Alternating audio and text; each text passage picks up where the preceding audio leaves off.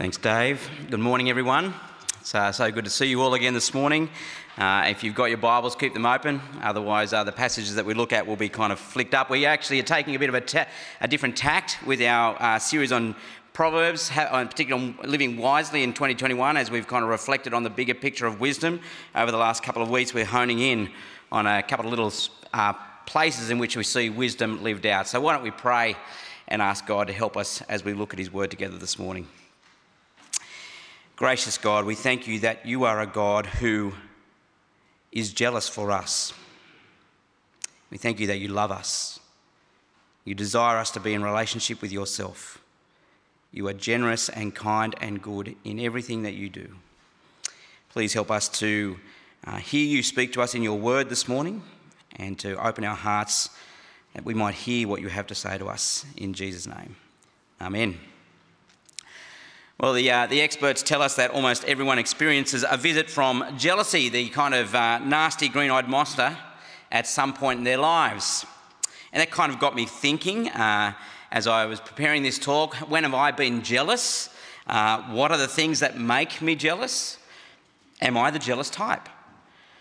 Now, fortunately for me, I stumbled across a way to answer that question. I found a jealousy test on one of those kind of health websites that I looked at, and the test actually asks you a number of questions with a variety of responses that you are to select from. Once you've filled in your responses, it calculates the results of your jealousy test, giving you a score between 0 and 100. This particular test actually focused on your relationship with your spouse or your girlfriend or boyfriend to see how jealousy affected you there. And I scored 28 out of 100. I thought I'd failed. But then I realised that 0 meant you weren't jealous at all, ever. And so 100 then meant that you were the incarnation of the green-eyed monster.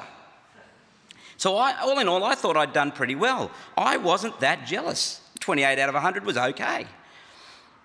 But then they had a paragraph entitled, "What does your score mean?" That wasn't so encouraging. Let me just give you the summary, if I can.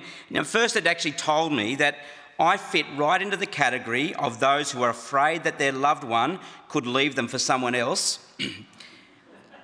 But then I'm told that's okay because I don't really care. It's not true, just in case you're wondering. If it happens, I'll survive with my self-esteem and dignity intact. Why? Well, because she's not the only fish in the sea, and I'll be able to find happiness with someone else.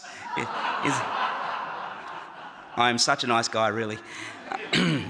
And that makes me a strong and secure man, it said. What rubbish, right? But it made me curious, is that what all secular advice is like? And so I decided to dig a little further and see what other information is out there about jealousy. And sadly, what I found is that there is a lot of really unhelpful advice written on this issue. So some, for example, say that jealousy is just a terrible thing that society has inflicted on us.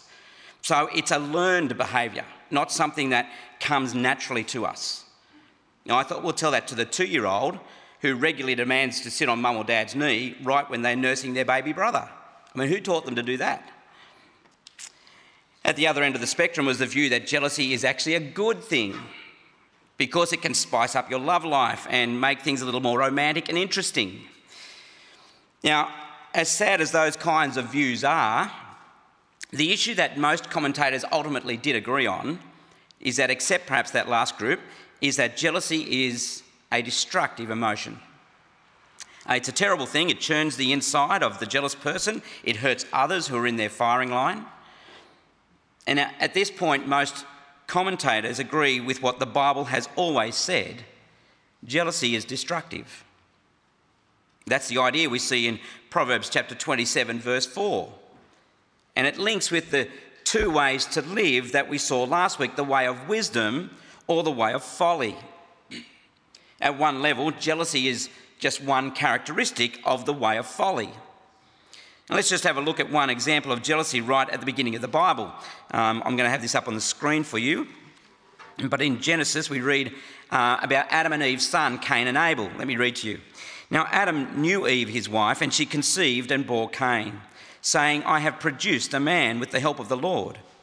And again she bore his brother Abel. Now Abel was a keeper of sheep and Cain a worker of the ground. In the course of time, Cain brought to the Lord an offering of the fruit of the ground, and Abel also brought of the firstborn of his flock and of their fat portions. And the Lord had regard for Abel and his offering, but for Cain and his offering he had no regard. So Cain was very angry, and his face fell. The Lord said to Cain, Why are you angry? And why has your face fallen? If you do well, will you not be accepted? And if you do not do well, sin is crouching at your door. Its desire is for you, but you must rule over it. Cain spoke to Abel his brother, and when they were in the field, Cain rose up against his brother Abel and killed him. Then the Lord said to Cain, Where is Abel, your brother? He said, I do not know. Am I my brother's keeper? And jealousy is a destructive emotion. And the warning that you need about jealousy is this, is that it steals away your life. It ruins relationships. It destroys joy and peace. It moves in subtly and slowly, and it can take over like a thief in the night if you're not careful. And there are numerous examples in the Bible. Jealousy is totally ruthless and uncaring. And so it's a common motive for murder and cruelty, and lays at the root of the actions of Cain against his brother Abel that we've just read, who are Adam and Eve's sons. Have you ever really grasped the startling ruthlessness that we're actually capable of when this sin is entertained in our hearts? I mean, these brothers lived in perhaps a comparatively sin-free world as part of the first family. More than likely they cared for each other, but one murdered the other because of jealousy. See, men are frequently tempted by the lust for honour and recognition. And God honoured Abel because his offering was good and pleasing to him. Cain's offering, for whatever reason that we're not told, was not good and not pleasing to God, and he wasn't honoured. And yet a loving heavenly Father counselled Cain to avoid the sin that was welling up within him. And yet he still chose to destroy his brother to satisfy the passion of his jealous soul. Now, the Hebrew word for jealousy is quinah, meaning a deep emotional desire. Never underestimate the power of this particular sin when it is unrestrained in our own hearts. I mean, we may not stoop to murder, but are we character assassins? Do we destroy the good name of another person, or do we use innuendo or accusation to draw people down? Give credit where credit is due, because in the end, envy and jealousy is the enemy of honesty. Another example of jealousy cruelly tearing brothers apart is the story of Joseph and his brothers in Genesis chapter 37, verses 1 to 11. You might remember the story of Joseph and his brothers. I'm not going to go into it now. I mean, jealousy is another one. Also figures in the story of King David and King Saul in 1 Samuel. King Saul, the first of Israel's kings, loves David.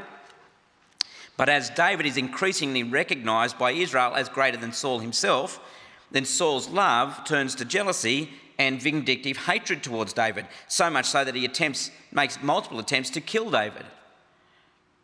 It even ruined Saul's relationship with his own children because he couldn't tolerate that they cared for David.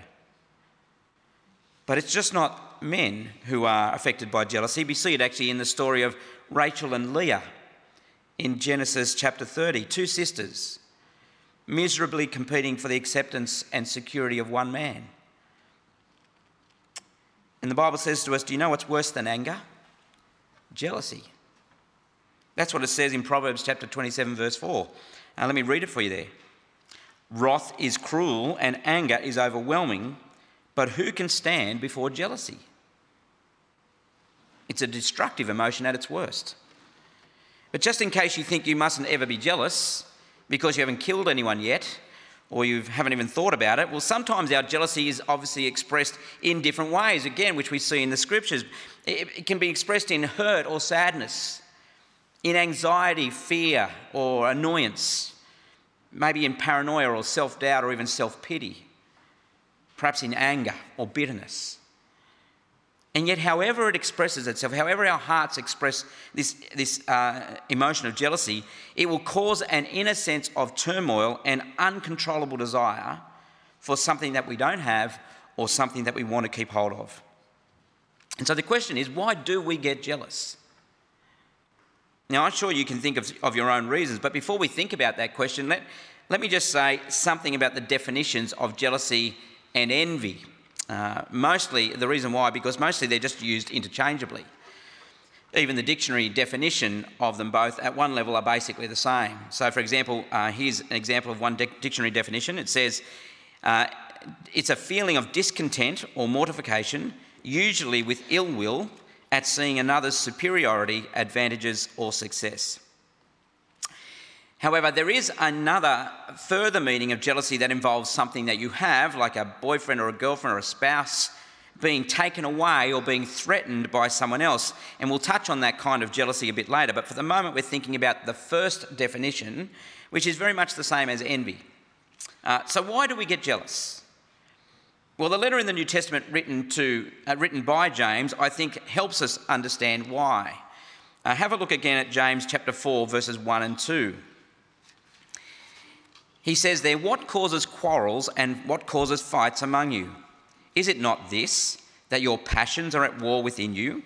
You desire and you do not have, so you murder. You covet and cannot obtain, so you fight and quarrel." The reason I get jealous is because I don't get what I want, or I don't have or achieve all that I desire. And so I'm jealous or envious of those who do have what I want, whether it's a possession or a person or a privilege or a position. And if that's you, perhaps you're fighting or quarrelling with someone because of it. Perhaps you have feelings even of hatred towards someone.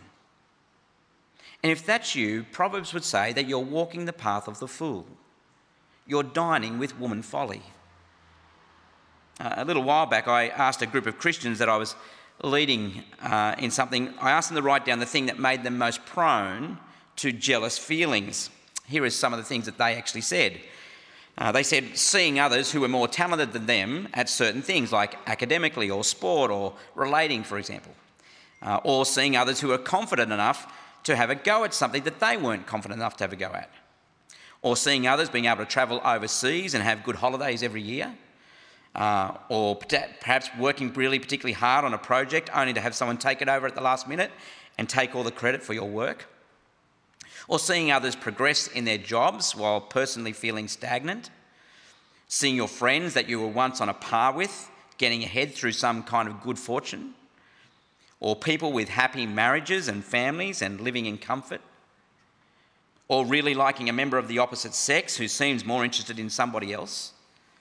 Or when a spouse smiles nicely at a member of the opposite sex. I mean, others said that they found it hard to see Christians getting more and more materially wealthy while ministries were suffering for want of finances. And some were envious at how other Christians seemed to be growing and contented and cheerful and faithfully serving others in their Christian lives when they so often struggled. Or even feeling jealous about other people's ministry gifts. It's a danger, isn't it? It's actually a danger for many Christian leaders. They hear of the great work that God is doing through the ministry of others. And on the one hand, they want to give thanks for that. But on the other, they feel a tinge of jealousy that it's not their ministry that others are giving thanks for and talking about. There's an irony, isn't there, in being jealous about other people's Christians' gifts.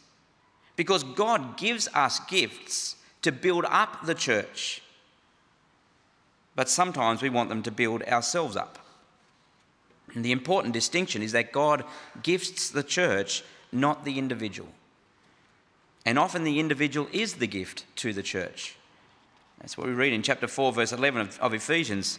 And so we should be thankful for them and not envy them. You know, we saw before in the letter of James that the reason we get jealous is because we don't get what we want, or we don't have or achieve all we desire. And so we're jealous or envious of those who do have what we want. And no matter what the world calls it, the Bible calls jealousy sin. It's recorded in the lists of vices that the Bible says will keep people out of the kingdom of God. The question is, how do I deal with jealousy? What is behind our sinful, jealous desires? Why do we feel the need to desire what others have and to be discontent with what God has given us? Well, let me suggest two things. Firstly, friendship with the world, according to James chapter 4, verse 4. And secondly, pride, which we read in Proverbs 27, verses 1 and 2, and James 4, verse 6 and 13 and following. Now, I'm not suggesting that these are the only things behind our temptation to jealousy, but they are the indicators in our two key texts today. Now, let's have a quick look first at the problem of being friends with the world. Let me pick it up from verse 4 of chapter 4 in James. He says, "You adulterous people, do you not know that friendship with the world is enmity with God? Therefore, whoever wishes to be a friend of the world makes himself an enemy of God." Look what James calls these Christians. He calls them, "you adulterous people." James doesn't hold back, does he? They're supposed to be in a committed relationship with God. God had committed himself to them. He had rescued them. He had loved them. They had access to all the riches of God himself, but that's not enough for them. It's a little bit like Adam and Eve in the Garden of Eden right at the very beginning of creation. And God forms them himself. They have an intimate relationship with God. He places them in the most beautiful of places with everything they could ever want. And he places them in positions of great honour in his universe. Everything they have has been given graciously to them by him. They have everything they could ever want. There's only one thing that they can't have, and it's the one thing that will harm them. They are unable to eat from the tree of the knowledge of good and evil, but they can't keep their hands off it, and it destroys all they had. See, the Christians that James writes to were like that. They were committing spiritual adultery. They weren't content in their relationship with God and all the good things that were theirs because of that relationship. They were unfaithful. They were flirting with the world. They were focused on others and their prosperity. And the danger is that we can be like them. We see others with their homes, their cars, their overseas trips, their happy families, their success, and we say, I want that. I want what the world has to offer me. But why? Why is it that we have so much around us every day, really great stuff, but all we can see is the thing that we don't have? Proverbs actually calls it folly, foolishness. Well, the second thing that is behind our sinful, jealous desires is pride. Now, that's probably the point, I think, of the first two verses of Proverbs 27. Let me just pick it up from verse 1 of 27. He says, "Do not boast about tomorrow, for you do not know what a day may bring. Let another praise you, and not your own mouth, a stranger, and not your own lips." You see, it's the proud and the arrogant who make great boasts about what they will be or achieve. It's the proud and the arrogant who sing their own praises. They want to be noticed. They want to be thought well of. They're fools because they fail to recognise that only God has any particular control over any particular day. See, people who are proud or arrogant want to be admired by others rather than God. And when it doesn't happen, often a seething resentment and jealousy takes root in their hearts. They can respond with kindness to another person's failure because it only boosts their ego. But when a rival is praised, well, it doesn't sit so well with pride. Oscar Wilde made that observation some time ago when he said this, and I think it's on the screen: "Anybody can sympathise with the sufferings of a friend, but it requires a very fine nature to sympathise with a friend's success." See, pride is the underlying dynamic of envy, jealousy, anger, bitterness. And wherever we find jealousy, we find the wreckage of human and sometimes, very sadly, even Christian community. So how do I deal with envy and jealousy? Well, we need to turn again to the letter of James because he tells us how. Have a look at James chapter 4, verse 6. but he gives more grace. Therefore it says, God opposes the proud, but gives grace to the humble. Submit yourselves therefore to God, resist the devil, and he will flee from you. Draw near to God, and he will draw near to you. Cleanse your hands, you sinners, and purify your hearts, you double-minded. Be wretched and mourn and weep. Let your laughter be turned to mourning and your joy to gloom. Humble yourselves before the Lord, and he will exalt you. See, God opposes the proud, but gives grace to the humble. If we're proud, God himself opposes us. If you will humble yourself before him, he will be gracious to you and he will exalt you. How much better to be exalted by God than by man? To be humble is to see ourselves as we truly are, sinners before a holy and mighty God. We don't even deserve to live. Your next breath should be drawn with gratitude to God for his mercy towards you. The jealousy is so often rooted in self-righteousness. And so we need to go back to the cross. And as 1 Peter chapter 5 says, humble ourselves under the mighty hand of God. You see, when we go back to the cross, what we see is we see Jesus himself. We see the creator and the owner of the entire universe humble himself for us. We are more important to Jesus than the whole world. Here is where we see that other rare form of jealousy, because the Bible actually tells us that God himself is a jealous God. He is not jealous in the ways that we so often are, in the sinful, destructive ways that we recognise. But God made us. He loves us. He has given himself to us and everything that we have. We belong to him. And yet humanity as a whole has turned their backs on God like an adulterous spouse. And as a loving and generous and caring spouse, God is rightly jealous for us. And he's jealous for our good. Our foolish sinfulness, our self-centeredness, our pride, our jealousy deserves God's judgment. But in love and humility, Jesus gives up his position. He gives up his rights. He gives up his life by dying on the cross at the hands of jealous and sinful men and women. And he did it so as to pay the penalty for our sin, to give us what we can never lose: forgiveness of sin, eternal life, hope of relationship with God forever, relationship to the full, life to the full. And so this morning, as we reflect on this particular issue, we need to reflect more broadly, don't we? We need to reflect on God himself, but we need to examine our own hearts. And if we find even a hint of friendship with the world, even a hint of pride, even a hint of envy or jealousy, then let us confess our sin to God. Let's acknowledge our folly, our foolishness, our wrong thinking, our sin. See, confession actually requires humility. You've got to humble yourself to admit that you're wrong, don't you? That's one of the purposes of confession, to humble us so that we might gain our sanity again. The confession is an act of humility, and it produces humility, which in turn helps us to think rightly.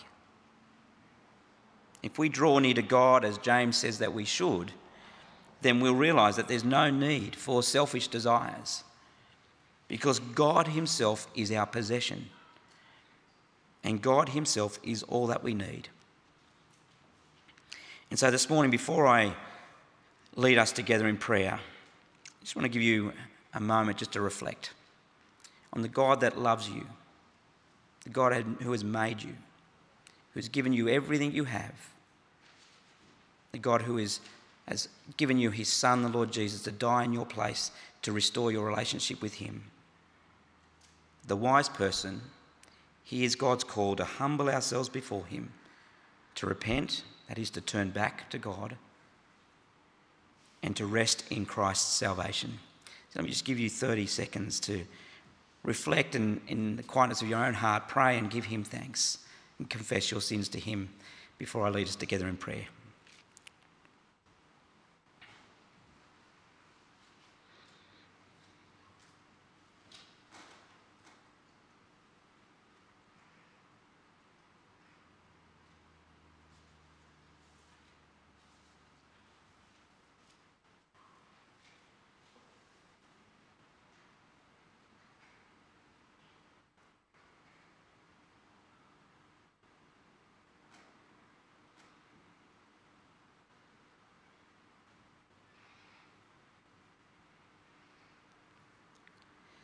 Heavenly Father, we thank you that you are a good and gracious God,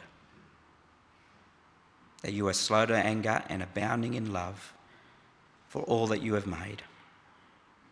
Thank you that you love us, and thank you that you don't give up on us. Even as we turn our backs on you and in our sinful rebellion head off on our own direction, seeking the things of this world and giving no attention to you. Forgive us our sin, Father, for the times that we think that we are in control and that we think that we can run our lives our own way.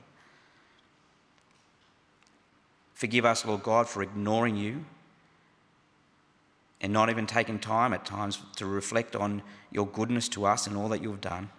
Thank you that in Jesus Christ we have great joy. Thank you, Lord God, that he died on the cross for our sin, that he made us friends with you again. Thank you that we can have our sins forgiven if we haven't yet done that we can come to you today confessing our sins, humbly acknowledging our own hearts, our own failures, knowing that you freely and graciously forgive us.